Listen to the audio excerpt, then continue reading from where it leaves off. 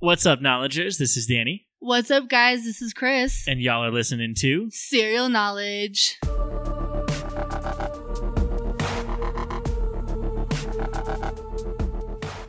What's up, guys? Welcome back to another week of Serial Knowledge. I hope y'all missed us. I missed you guys. I missed Danny. I missed his banter. Thank you. I missed you too, Chris. I know. And I know y'all are dying to hear about the rest of the case of Israel Keys. And so let's just hop right into it. Dude, I hope you had a good week. Did you have a good week? I had a great week. Great. I had a great week too. But I have questions. Well, I need answers. I'm going to answer them. That's why I just quickly wanted to ask how you were doing. And let's hop right into this. Let's skip the rest of the bullshit. Let's go. Let's get on this bitch. Let's hop on the murder train. Let's go. Okay, quick recap.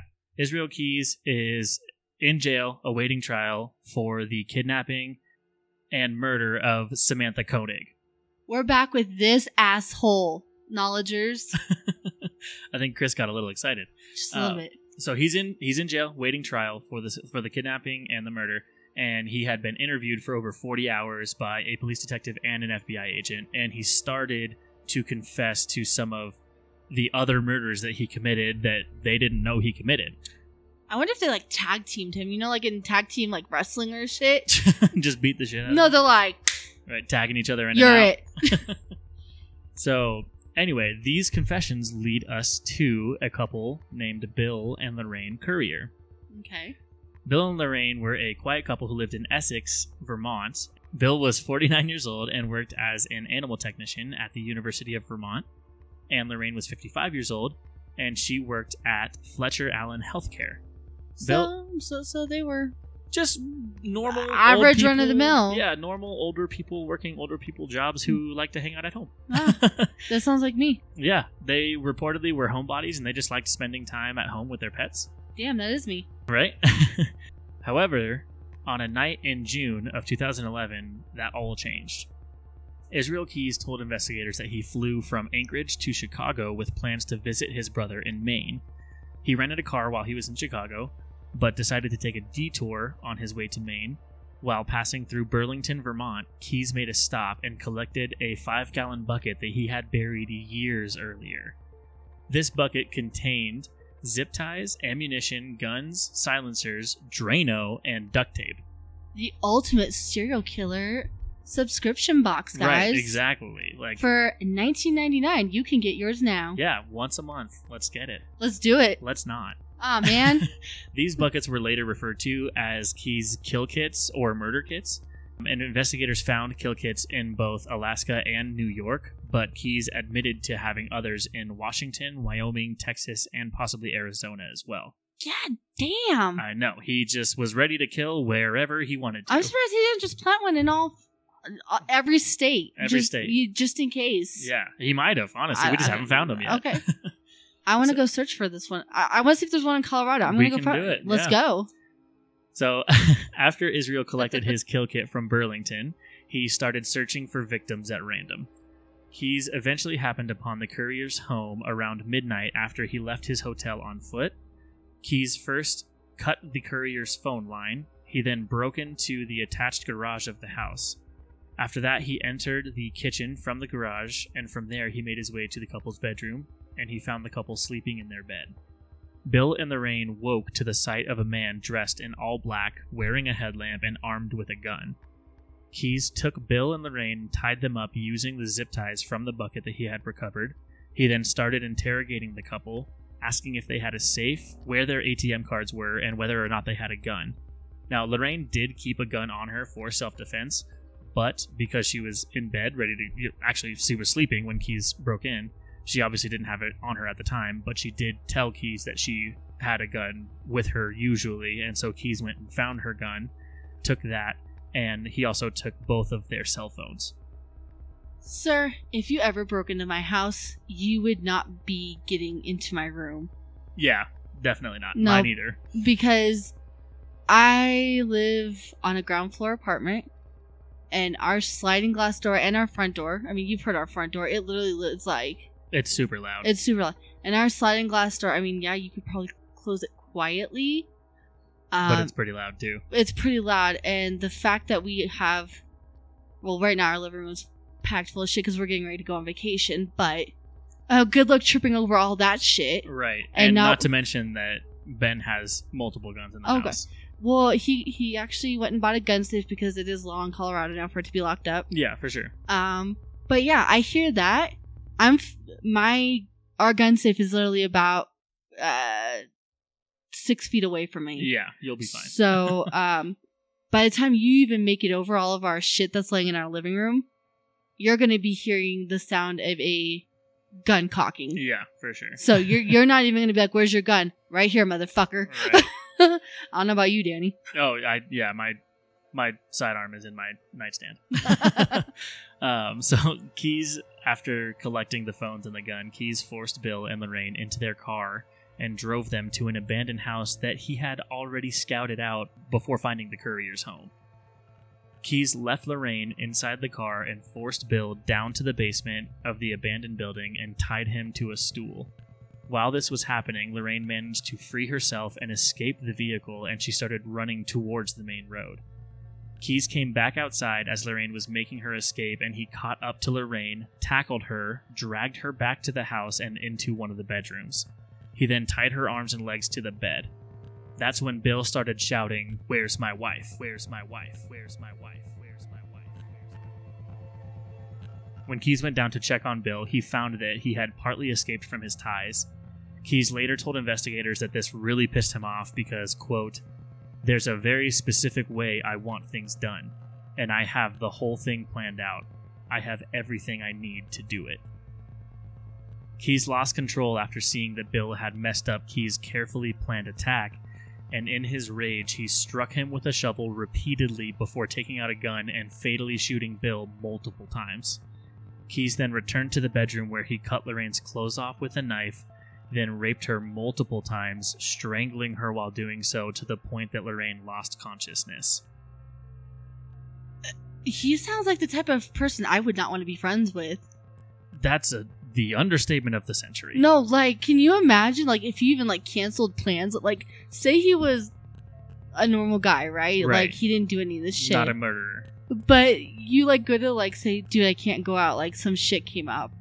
I feel like he'd be the type of friend that would, like, ghost you for 2 months because... Oh, yeah, blow up at you for doing that or something like that. No. Yeah. I don't know. He's definitely an explosive person, it seems like. But at the same time, very meticulous, so it's a very scary combination. It is. That happens to be one of the scariest personality types. I've come across people like that, okay? Yeah. I'm not, like, I know of them. I'm not friends with them because I'm not very meticulous. Yes, I like to plan things. Right. But I'm not going to be explosive mad if you cancel. However, I have known people like that, where if you cancel plans for any reason, they get so mad at you that they make you feel like the worst person on earth. Right, it makes you not want to make plans with them anymore. Exactly. Yeah. Or never talk to them again. Yeah, definitely. So, after Lorraine had lost consciousness, Keyes then brought her to the basement, and in the process, she woke up. He brought her down to see her husband's bloodied, brutalized, lifeless body. He then sat Lorraine down on a bench, came up from behind her, wrapped a rope around her neck, and strangled her until she was no longer breathing. Asshole of the century. How many times can I say asshole in this episode? I don't know. Maybe the first fan to count will send you something. Oh. And we don't have anything out for you guys yet. We can figure it out. We'll figure it out. Yeah.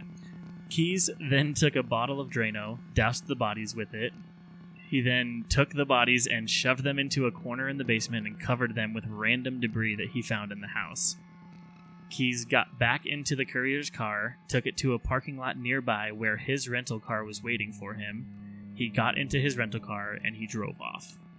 I was almost expecting you to say that he lit them on fire. No, he covered their bodies in Drano because apparently the Drano helps speed up decomposition. Huh. And I think I read somewhere that it also can help prevent stench. The scent, yeah, from people being able to find it. I literally thought when Danny said Drano, I was like, oh. He set them on fire? No. He didn't set them on fire, but he basically doused their bodies in Drano and then covered them with just like trash that he found in this abandoned house in the corner. You are of the trash, basement. sir. You are trash. Yeah. Trash. So literal trash. The fact that he already had his rental car waiting for him in a nearby parking lot really does show how meticulous and calculated he was. It does. Even while he was taking the lives of other human beings, killing people, and he's just calm, collected, calculated. And here's the thing is, most serial killers, they have a motive, or they have some sort of... They have an MO. An MO behind it. Like Ted Bundy, he was mad at his ex-girlfriend, or his mom, I'm not sure who. Right, like they have a reason for what they're doing. But Israel Keyes, he was just like, nah. Everything about him seems so random. Yeah, it's pretty crazy. Psycho. The murder of the couriers baffled investigators for months. They had almost zero evidence other than the fact that the window to the courier's home was broken. And sadly, Bill and Lorraine's bodies were never recovered from the abandoned house. What? Their bodies were never recovered, and they were never able to have a proper burial. You said he murdered the couriers in what year?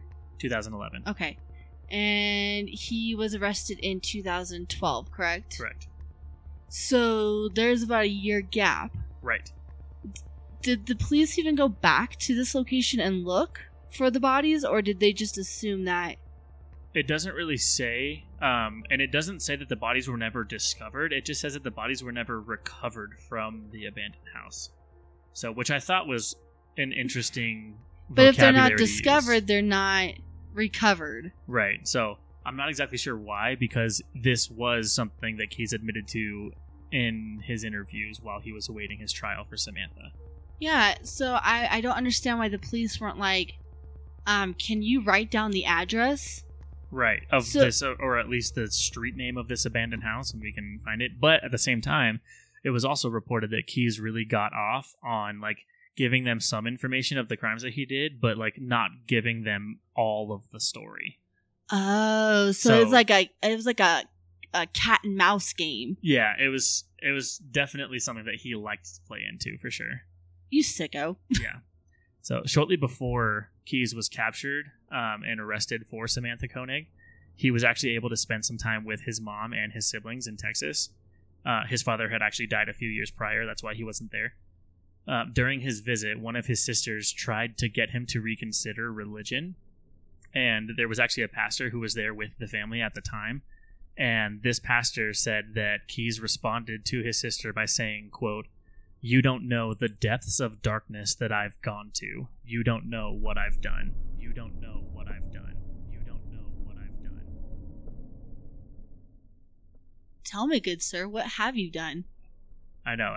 I wish we had more information. Oh my god, I would love to sit down with him. Almost all of the 40 hours of interviews that the police did with Keyes in jail are on the FBI's website, and you can watch them. Oh, I know they are. Yeah. However, there's a difference between watching them and being there face to face with him. I mean, there's just... And you guys are probably listening to this going, she is so fucking sick. I am.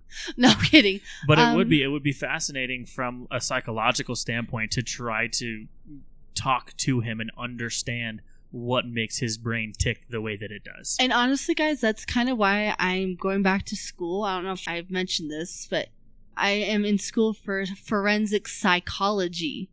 Basically, what that is I would be the ones that sit down with these people and pick their brains about why they did what they did. Yeah, and interview them and everything like that. So I wish that some of these people were still alive. I'm so excited. Like most of the people, however, that I would like to sit down with are dead. Yeah, I mean, that's fair. Charles Manson's dead. Ted Bundy's dead. Jeffrey Dahmer's dead. Yeah, there's some fascinating ones that, unfortunately, we won't be able to pick the brains of.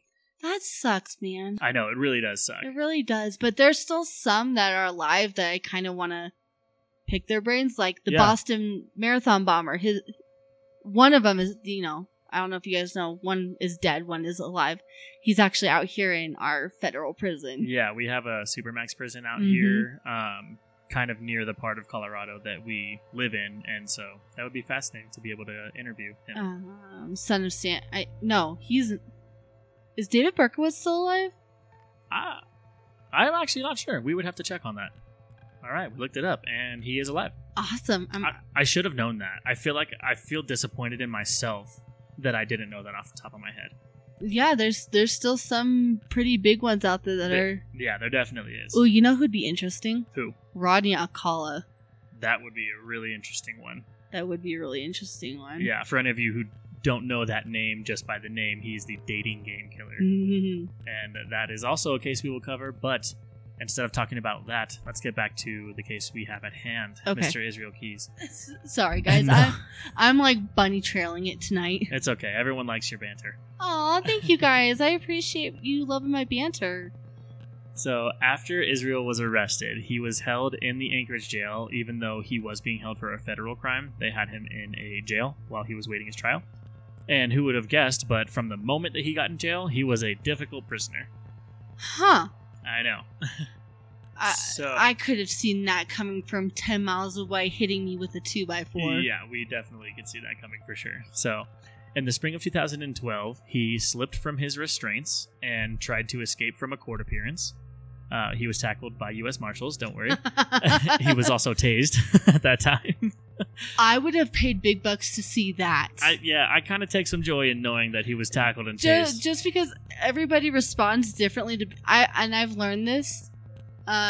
People respond to being tased differently. Did you know that? Yeah, definitely. I didn't know that. I thought that everybody would respond in some sort of pain and agony. Right. Convulsions. My husband had to get tased for training at work. Right, for his job, yeah.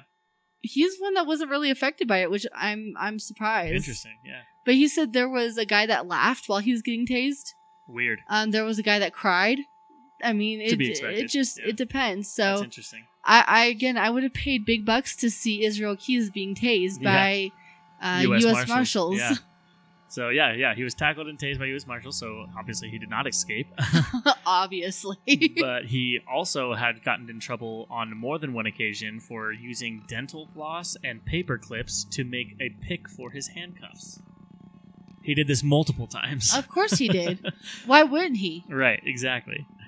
For most of his incarceration, he was classified as a, quote, max detainee, and he was subject to the highest security precautions. Which is funny because I've also learned, and this is the greatest thing about being a correction officer's wife, and when you're a true crime junkie as well. Yeah.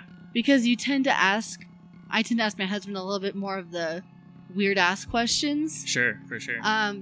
Because he actually said that when they transport prisoners, and I don't know if this was, the case back in 2012, but when they transport prisoners now, they're actually placed like this in a lockbox. Right. They actually have a lockbox around their hands, guys, so they can't.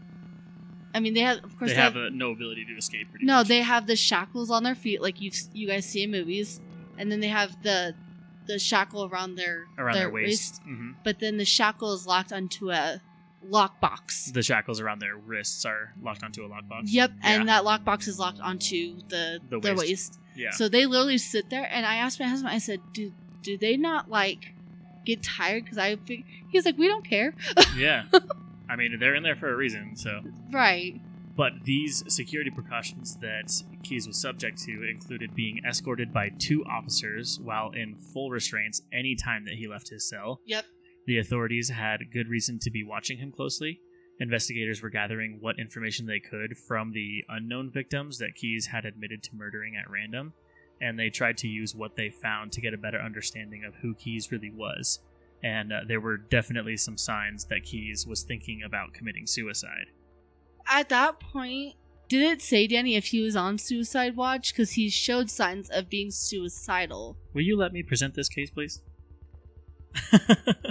In July of 2012, officers found Keys in his cell with a makeshift noose. After this, Keys was sent to the mental health unit of the jail, where he was placed in what the jail calls a suicide cell. This cell has no bed sheets or any other items that an inmate might try to use to harm themselves.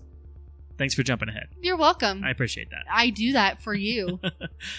However, Keys was actually eventually moved back to the max security unit for long-term prisoners. This module was referred to as the Bravo mod by the correctional officers. and officials with the Department of Corrections said that he was no longer considered a suicide threat, and that's why he was moved back. Okay. So while he was back in the max security unit, Israel's cell was directly across from a metal guard table. He had bunk beds in his cell as well, even though he did not have a cellmate. Officer Jacobson, who was a 5-year veteran correctional officer, was surprised that Keyes was moved to the Bravo mod. In later interviews, Jacobson said, quote, "In the past, when we would have high-profile people, they'd be in camera cells on the other side of the building." Jacobson continued in saying that the rumor among the guards was that Keyes had, quote, "made a deal with the feds that he'd tell them more of his story if he could move out of the suicide watch back to Bravo mod." Deal with the devil. Yeah. I love using that terminology now. I've noticed. I think I've said that once, at least on every episode. Almost. Yeah. On the night of December 1st, 2012, Jacobson was assigned the overnight security post in the Bravo mod. He was the only officer on guard for 15 prisoners. Part of his duties was to do a visual inspection of every cell every half hour, as well as doing a formal count every 4 hours. It was reported that Keyes was last seen in his cell arranging items around, then getting into bed at 10:12 p.m. Jacobson left for a scheduled meal around this time, and another guard came in to replace him while he was on his break. Sometime after Keyes was last seen, at 10:12 p.m., he hid under his blankets and proceeded to slash his wrists with a razor blade that he had been given mistakenly by another correctional officer. He then used a makeshift noose to strangle himself as he was bleeding out. How do you accidentally give him a razor? A razor blade? I don't know. Okay, here's the thing, guys. My husband works overnights as a corrections officer. So everything Danny has said is true. They have to do a visual. I don't know if it's every half an hour as of present time today. Right, but it was for the correctional facility that he was in. Right, and every correctional facility is different. Right, they're all run differently. Right. So, but they do have to do a visual inspection at least 2 to 3 times, during that 9-hour period of overnight. Right. They actually have to, peek into their windows and make sure. Here's the other thing, guys. Prisoners are allowed razor blades because it's part of hygiene. Right. So they can shave, they can, make themselves clean. However, they are supposed to check those razor blades back in. To the COs. To the COs, and then go to, go do whatever, go back to their bed cell. Or go have their meal or whatever they're doing. So... But we don't know if that's how this correctional facility was run. But I just... I don't know how you accidentally, mistakenly give... This prisoner who was on suicide watch for a while, how you could mistakenly give him a razor blade? Yeah, I don't get it either. I'm done. Hands up. Where's my white flag? So, like I said, he used the noose to strangle himself while he was bleeding out. Surveillance video was obtained from the prison.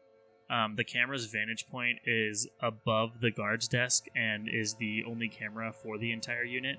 The recording from that night shows movement in Keyes' cell, and then at 10:24 p.m. you see a jerk, and then everything goes still. I'm gonna find this video. Yeah, well, because if you remember, he was last seen by an officer at 10:12, and the video surveillance shows that there's a jerk at 10:24, and then everything goes still. There's literally a 12-minute window. Guys, 12 minutes is nothing in a prison, okay? Right. That's some of you are probably like, well, 12 minutes is a long time. 12 minutes is nothing with these guys.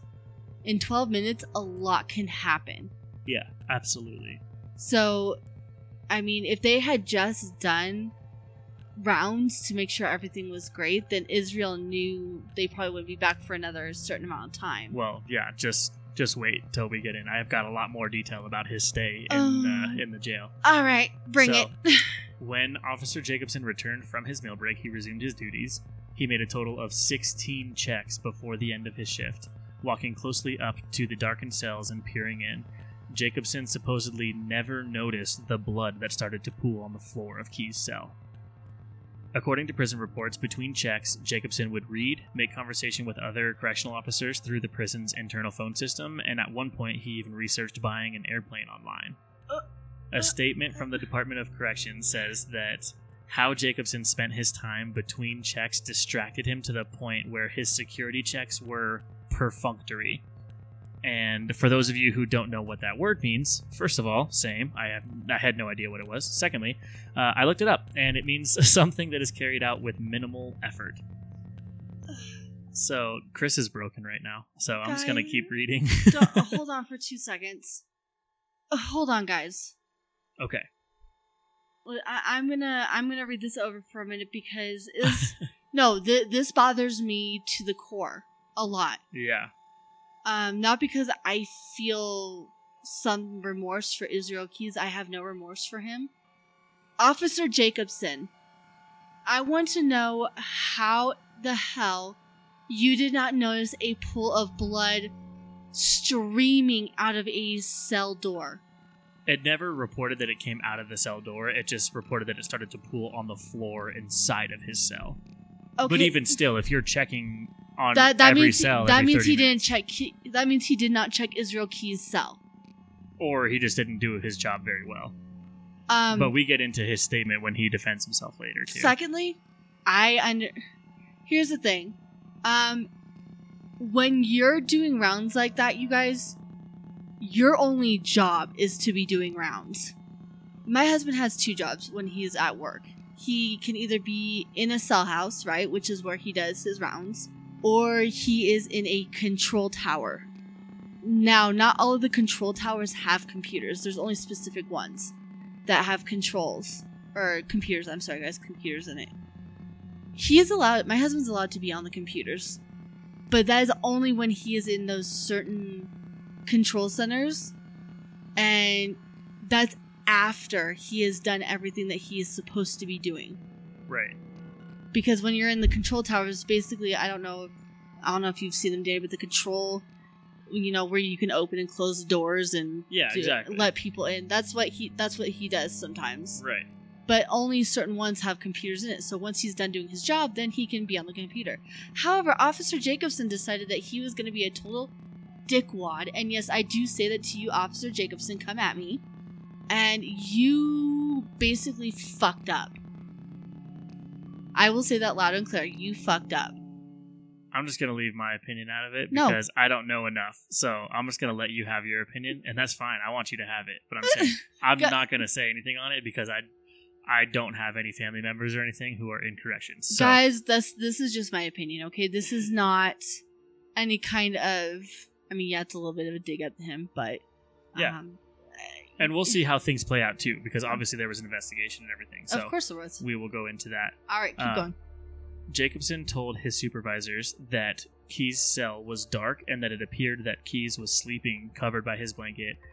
And he also said that Keys often slept this way. So the next day, when the lights came back on, a day shift correctional officer who had relieved Jacobson at the end of his shift found Keys in his cell just before 6 a.m. Keys had already been dead for hours at this point. According to a report, Keys' body was, quote, pale and in rigor. Keys' mother, 4 sisters, and 3 brothers-in-law were the sole attendees at Keys' funeral on December 8th, 2012. No shame, no guilt, no remorse. Yeah. I mean, he definitely deserved to die. I just wish that we could have gotten more information out of him before he killed himself. Right. So the state did launch an investigation into the suicide that ultimately resulted in Officer Jacobson losing his job and the state basically using him as a scapegoat. The union came to Jacobson's defense, saying that, quote, inmate Keys is dead because one or more people authorized and moved him out of a suicide cell and because someone then gave him a razor, end quote. They went on to write that Jacobson was simply a convenient person to blame for an embarrassing lapse. Jacobson still ended up without his job and decided not to pursue a career in corrections after this, and instead he just became a maintenance worker. Okay. You can say what you want to say, nope. That's fine. Nope. So, yeah, but this case is about Israel Keys, not Jacobson. So. Because I'm gonna go down a really bad path if I keep... Well, let's just focus on Israel then. So before Israel's successful suicide, he was interviewed for over 40 hours, like I mentioned. He admitted to other crimes to the FBI during these interviews and told them that all of the trips that he took around the U.S., scoping out places to find victims and finding places to hide his kill kits, These trips weren't funded by his construction business, which reportedly did make him a good amount of money because he was a talented carpenter. But instead of using the money he made from that, Keyes told investigators that he would rob banks and use the money from these heists to fund his travels around the United States. So I wonder, guys, if... I mean, like Danny said in part 1, Israel basically said, I was living a double life. So I'm wondering if he used the carpenter money to, make it look like he was as normal as possible. Yeah, I mean, he probably just used the money that he made from his construction business to, pay for his house and to pay for his life when he was home. Right, that's, or, help, take care of his daughter. Right, exactly. But then when he went on these trips, he used money that he stole because it probably wouldn't be able to be tracked back to him because it's stolen. That's what I was thinking, is that he stole the money to be able to fund these trips so that it wasn't traced back to him when he did commit the murders. Yeah, because he would not only rob banks, but he also burglarized homes and stuff and took valuables and used the money from that. Obviously, with Samantha Koenig and the couriers, he took their ATM cards and tried to get their pins from them and everything. Right. So this stolen money funded his tour around the world of murder. Well, or around the U.S. at least. Obviously, he was successful with Samantha because he did obtain her pin and was able to funnel all that money out. Do we know if he was able to successfully get any money from the couriers? It's not reported, but I assume that he probably did. He also admitted to Samantha Koenig's murder as well as the courier couple during these interviews. He gave an actual confession. He even gave details of the courier murders, and investigators believe that the reason why Israel gave as much detail as he did about the couriers was because they believe that Keyes thought that investigators had evidence that already pointed towards him in the couriers' murders. Although they didn't really have any ongoing investigation that exactly pointed at Israel, investigators believe that Israel thought that they did, and that's why he gave as much detail as he did, and that's why we know as much as we do about Bill and Lorraine. He shot himself in the foot, you guys. Absolutely. Figuratively speaking. I think there's everyday people that are guilty of that when they think people know something and about they just spew information. And then they realize that... Right. It's like in the movies or whenever when someone's like, did you do this? And the person who they're accusing is like, how did you find out? And the person who asked is like, well, you just confirmed it. So thanks. So it's kind of like a situation like Israel shot himself. He could have gotten away with that. If he had stayed quiet, he could have gotten away with only being... tied to Samantha. He even said at one point in relation to Samantha's murder that this killing was actually at odds with his usual careful planning and that he had been feeling out of control.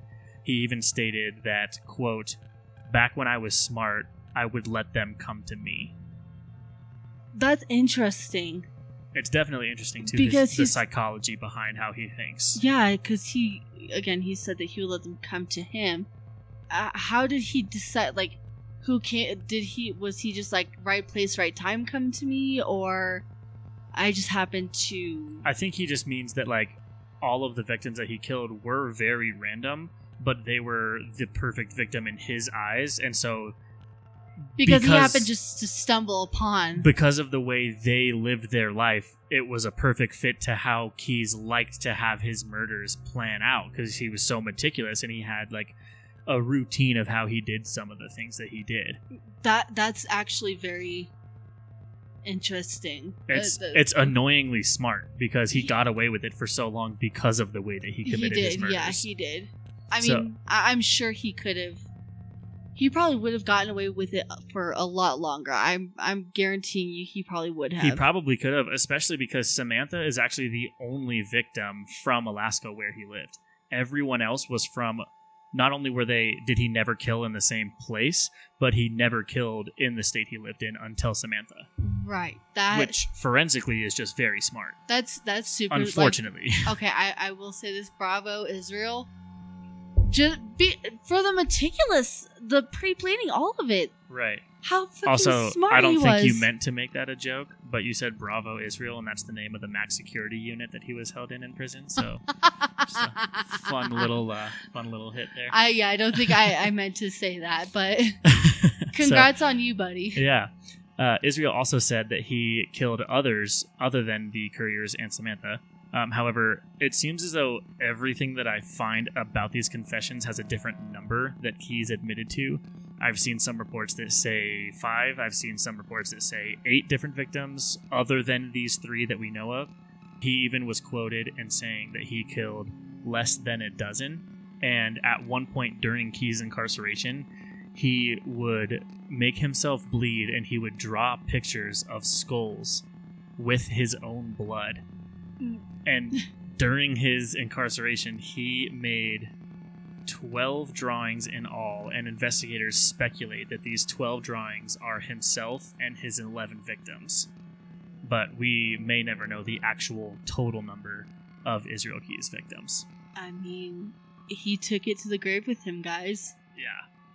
So, for 14 years, Israel Keyes traveled across the country committing a series of monstrous rapes and murders. His methods completely defied the FBI's understanding of the traditional serial killer profile. He preyed on men, women, young, old, broad daylight, under the cover of darkness, just completely random. And although he didn't really have much of a victim profile, he did actually kind of have a little bit of a profile when he was looking for homes to find victims. He was very meticulous with all of his work, like we've been saying this whole time, and he would look for houses where there were no children and there were no pets, because obviously pets, they can be completely unpredictable, and honestly so can children. You don't know if they're up in the middle of the night. They could be roaming around, they could scream, they could find you when you're not expecting them to. So he would always look for houses with no kids and no dogs, and he also would look for houses with an attached garage, because this was how Keyes liked to break into the house, because he would get into the garage first and then through the attached garage get into the house. Interesting. Very, very, very interesting, actually. Yeah, he was very smart and very planned about how he went about finding his victims.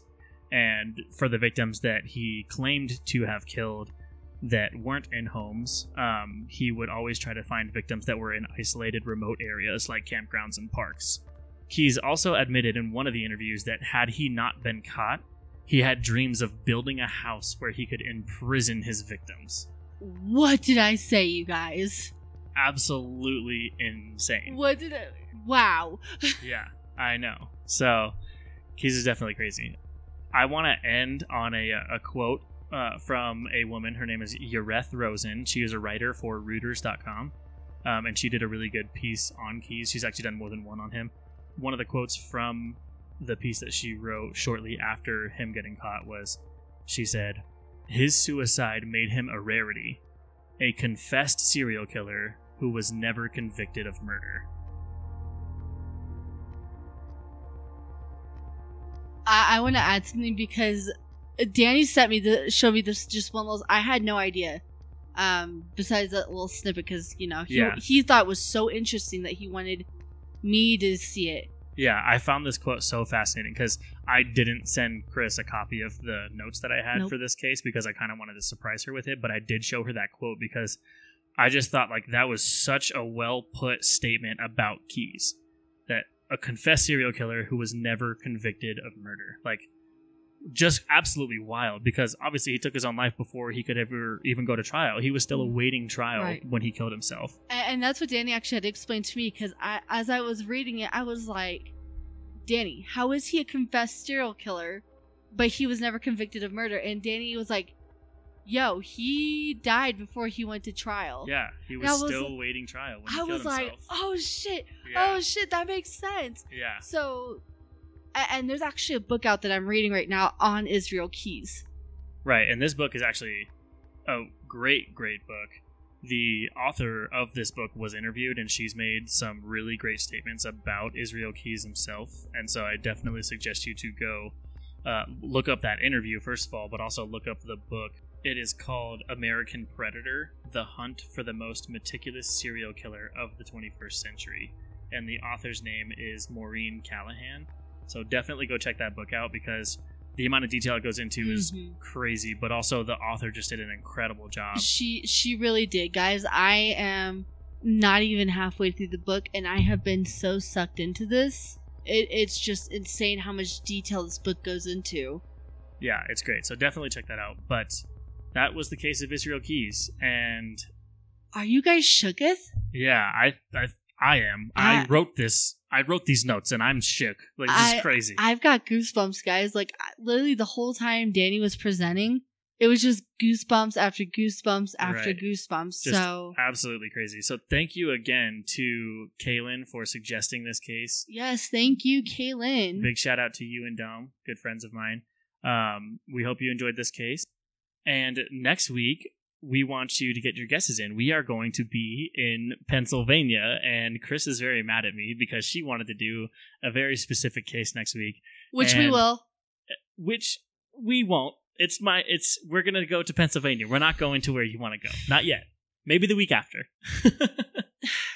We'll be in Pennsylvania. Get your guesses in. He does this to me every time. You're welcome. You love it. No, I don't. I'm trying to keep the listeners happy. Guys, I'll tell you, you'll be happy if you just... I'll be happy if we keep them in suspense. Guys, It'll be great. Don't worry about it. I think we have to start rock, paper, scissoring. Knowledgers, get your guesses in because we're going to be in Pennsylvania. So send us an email at serialknowledgepod@gmail.com. Send us your guesses. Again, send us your suggestions. Again, a big shout out to Kaylin for sending us her suggestion and getting us to do Israel Keys. Send us your suggestions and send us your guesses for next week. Also, find us on Facebook at facebook.com/serialknowledgepod. That's our fan page where we post updates as frequently as we can. Mostly, it's just on Fridays when we release our episodes. We give you some info about what we are going to be covering that day. But from that fan page, you can also find our group. And with that group, you can be a knowledger, basically. You can join the group and interact with other listeners, interact with us as well. We react and respond to anyone who tries to reach out to us as quickly as possible. So definitely find us there. Send us an email. But until next week, guys. Until next week. And I'm going to go piss Danny off because I'm going to figure out who the hell this is. No, you won't. We'll catch you later, guys. Bye. Peace.